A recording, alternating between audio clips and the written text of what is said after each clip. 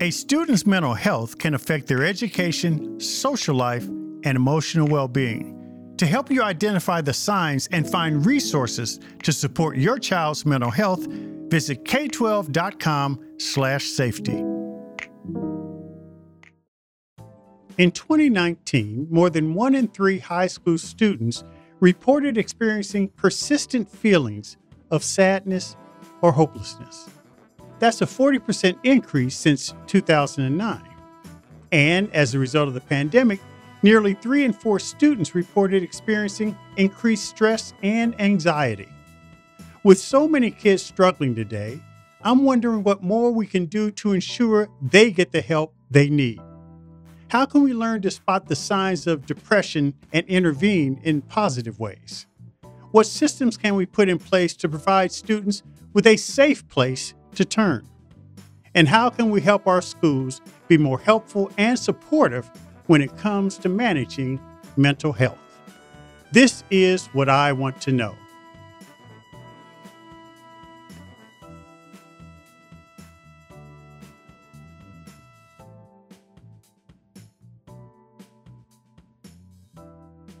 And today I'm joined by Alison Malmon to find out. Alison Malmon is the founder and executive director of Active Minds, an organization devoted to supporting mental health awareness and education for students. Alison formed the organization in 2003 as a 21-year-old, following the suicide of her brother and only sibling, Brian. Wanting to end the silence that caused her brother to suffer alone, Alison created a group at the University of Pennsylvania to promote open dialogue around mental health. Since then, Active Minds has grown into the country's foremost mental health organization for students and young adults, with award-winning programs and a vibrant network of chapters located in more than 600 colleges, universities, and high schools nationwide. Alison is with us today to discuss what more we can do as parents and educators to help kids overcome the challenges they face. Alison, welcome to the show. Well, I really appreciate the chance to be with you here and have the conversation. So I do want to talk to you about this whole issue of mental health. Let's talk about the stresses of young people. I think more than when I was younger, there's a deep recognition that the stresses and anxiety associated with being under the age of 25, let's say, or 21, are more profound than ever.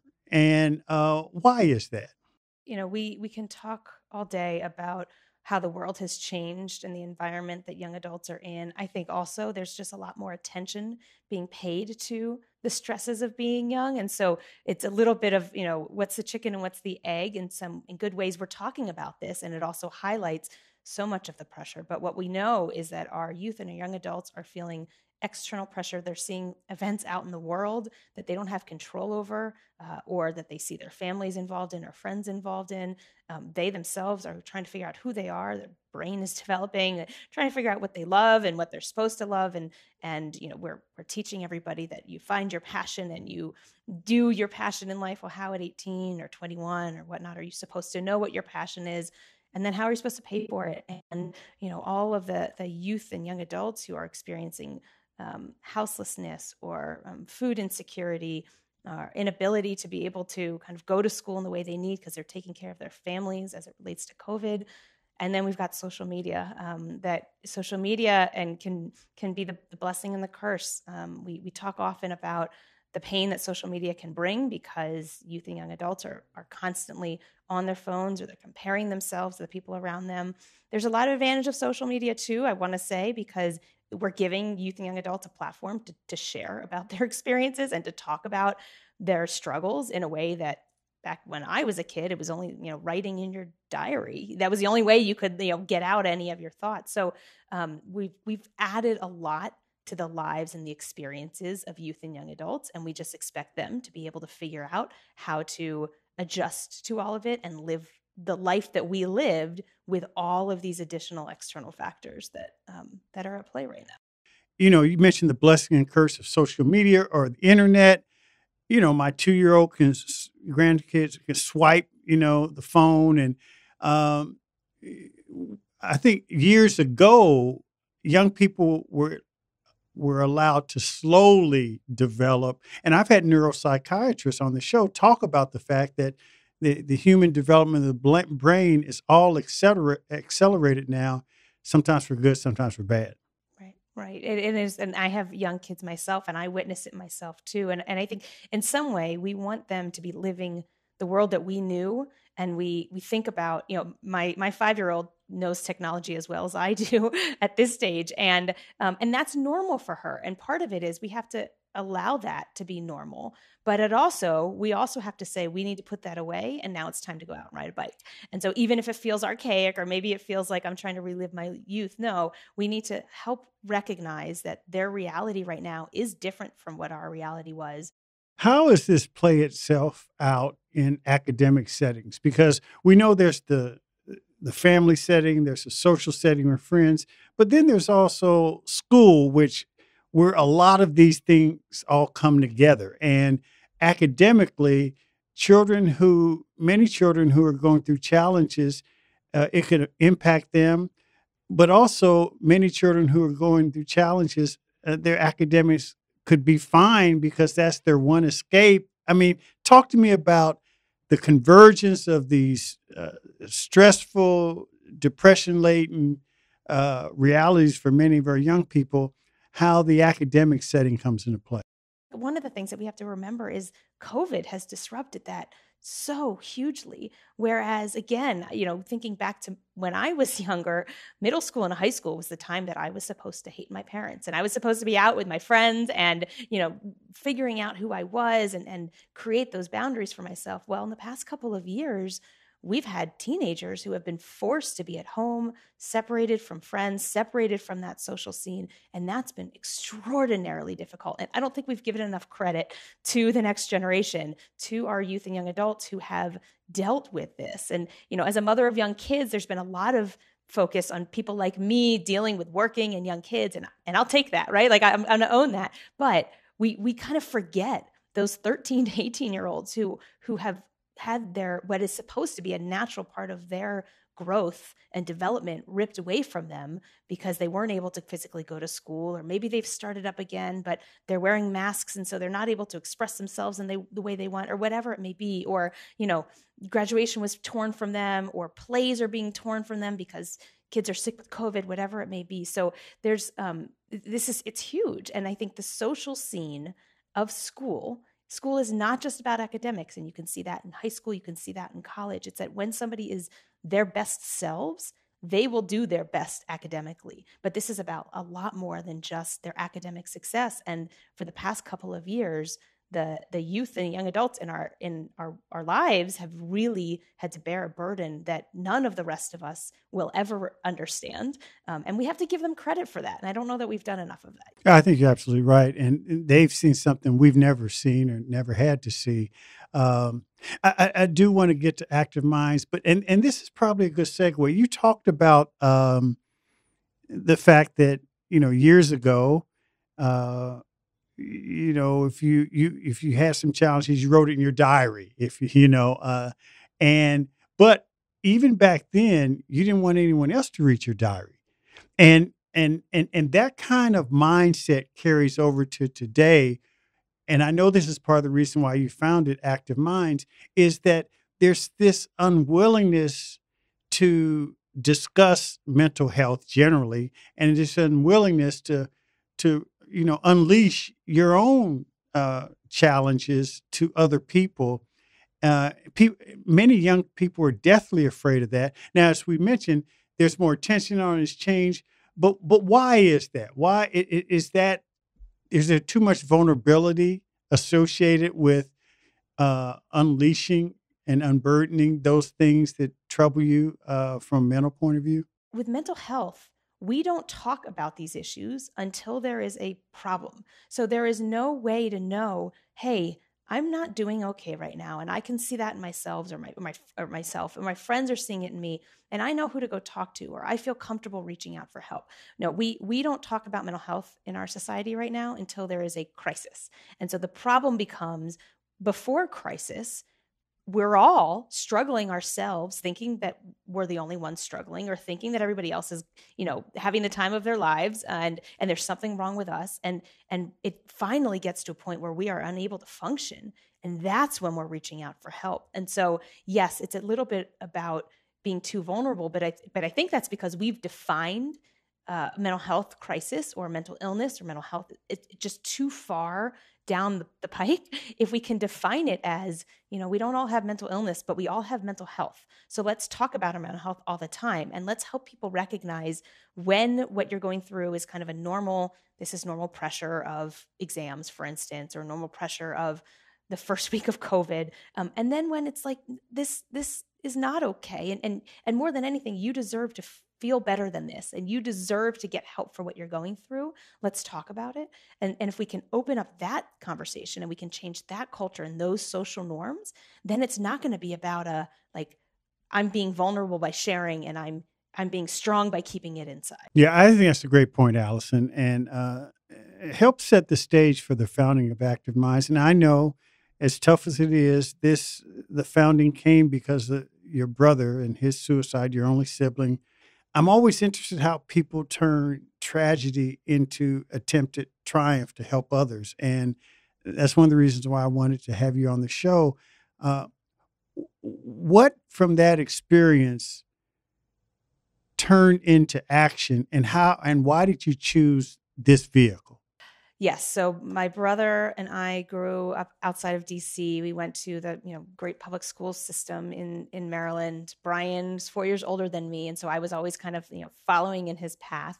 He got into his top choice college, and when he was in college, he started doing the things that all young adults do. He joined a bunch of extracurricular activities, figured out his major, dean's list student, all of those things, and he ended up coming home from for the recommendation of a therapist at his school in November of his senior year.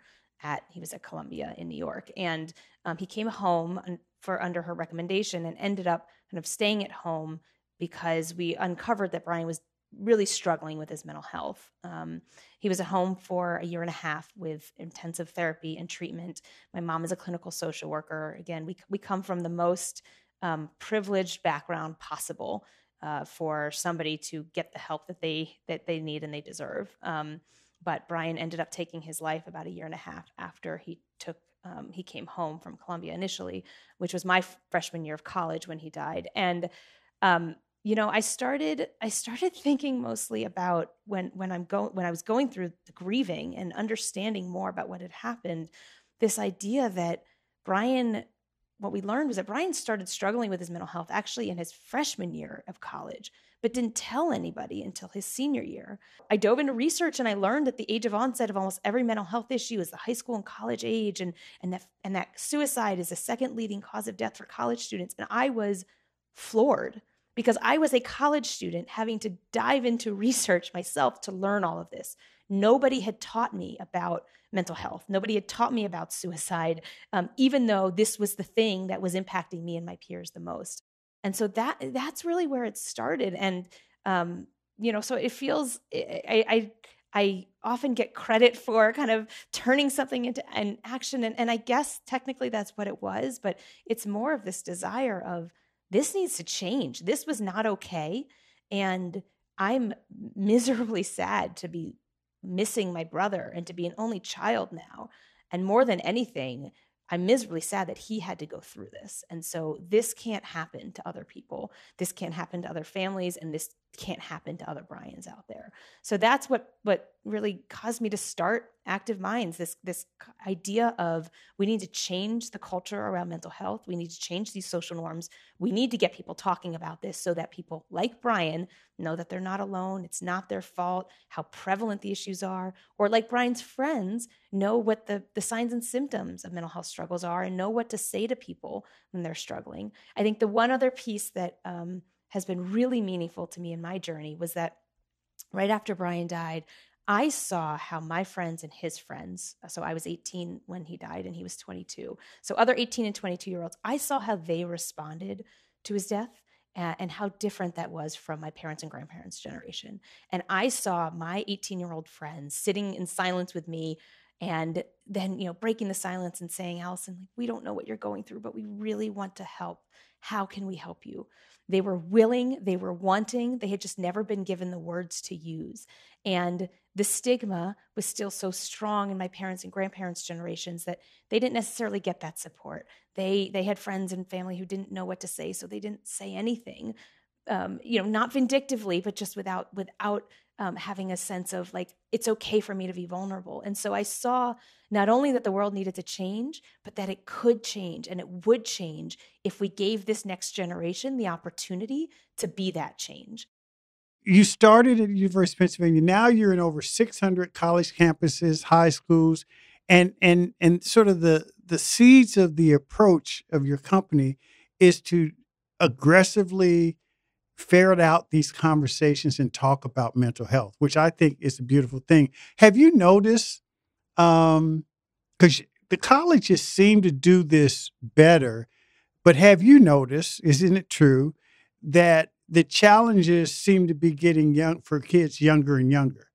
Yeah, it's hard to know for sure, right? Like that's where the research is coming in, and none of us actually know this is why this is happening. I do think, to be very honest, I do think a lot of these thoughts were happening 20 years ago, but kids weren't talking about it. So, and that's the piece of it is we don't really know, but it is definitely the case that these issues don't start in college. These issues don't start in high school. And there's an opportunity for us to start talking about resilience and start talking about having bad days and hard feelings when kids are in kindergarten and before. And so these are issues that we need to address in an age-appropriate way from the get-go. But it is definitely the case that there are elementary school students who are struggling mightily with their mental health. So I have one last question. That's a follow up on this point, and that is that for that reason, the fact that colleges are more adept at addressing these issues because historically they sort of propped up publicly in college settings. This is what I really want to know. What advice would you give to K-12 administrators and teachers on the best way to address and help kids who have mental challenges, particularly in light of the fact that there's a growing number of these kids that are existing in the K-12 space?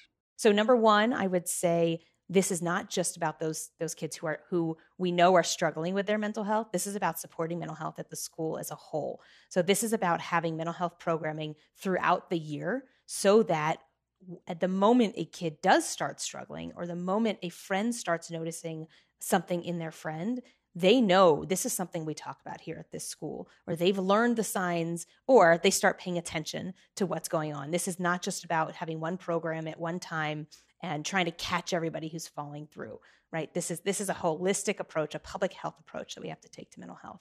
But number two, we have to recognize that our students are not going to be successful academically unless they are well emotionally. And so we have to start talking about mental health as it relates to food security and attachments at home and support systems at home and housing security, as well as biological factors.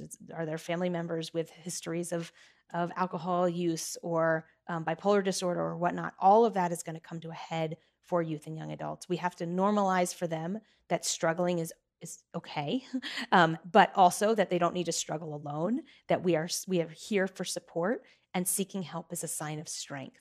So for our K-12 to engage students in programming, bring students along to say, hey, these are the programs we need here at the school. We need to involve curriculum, peer-to-peer curriculum, so that students can teach other students about mental health and can have that open conversation, because just like Brian needed to hear it from his friend, you better believe that 15-year-olds need to hear it from other 15-year-olds, or even better, a freshman needs to hear it from a sophomore, right? This idea that I can still be okay next year, even if I'm struggling. So that peer-to-peer interaction is critical in the K-12 system. And even, one of the questions you raised earlier was around the crisis and how far people are struggling. We need to create an environment where our youth are getting the help they need as soon as they need it. And so that's about the early identification, the early intervention, and also the promotion of positive mental health. Talk about this even when somebody isn't struggling, because we all struggle, right? Like, we may not have diagnosable mental illnesses, but we all struggle. And in that struggle, you deserve to get help and support. And when we get that help and support, especially for youth and young adults, it doesn't have to get to a point where people are falling through the cracks or struggling with really, really severe issues. The incomparable Alison Malmon, initials AM, Active Minds. Thank you for joining us on What I Want to Know. Such a pleasure to be here. Thank you again so much for inviting me along. Thanks for joining What I Want to Know. Be sure to follow and subscribe to the show on Apple Podcasts, Spotify, or your favorite podcast app. And don't forget to write a review, too.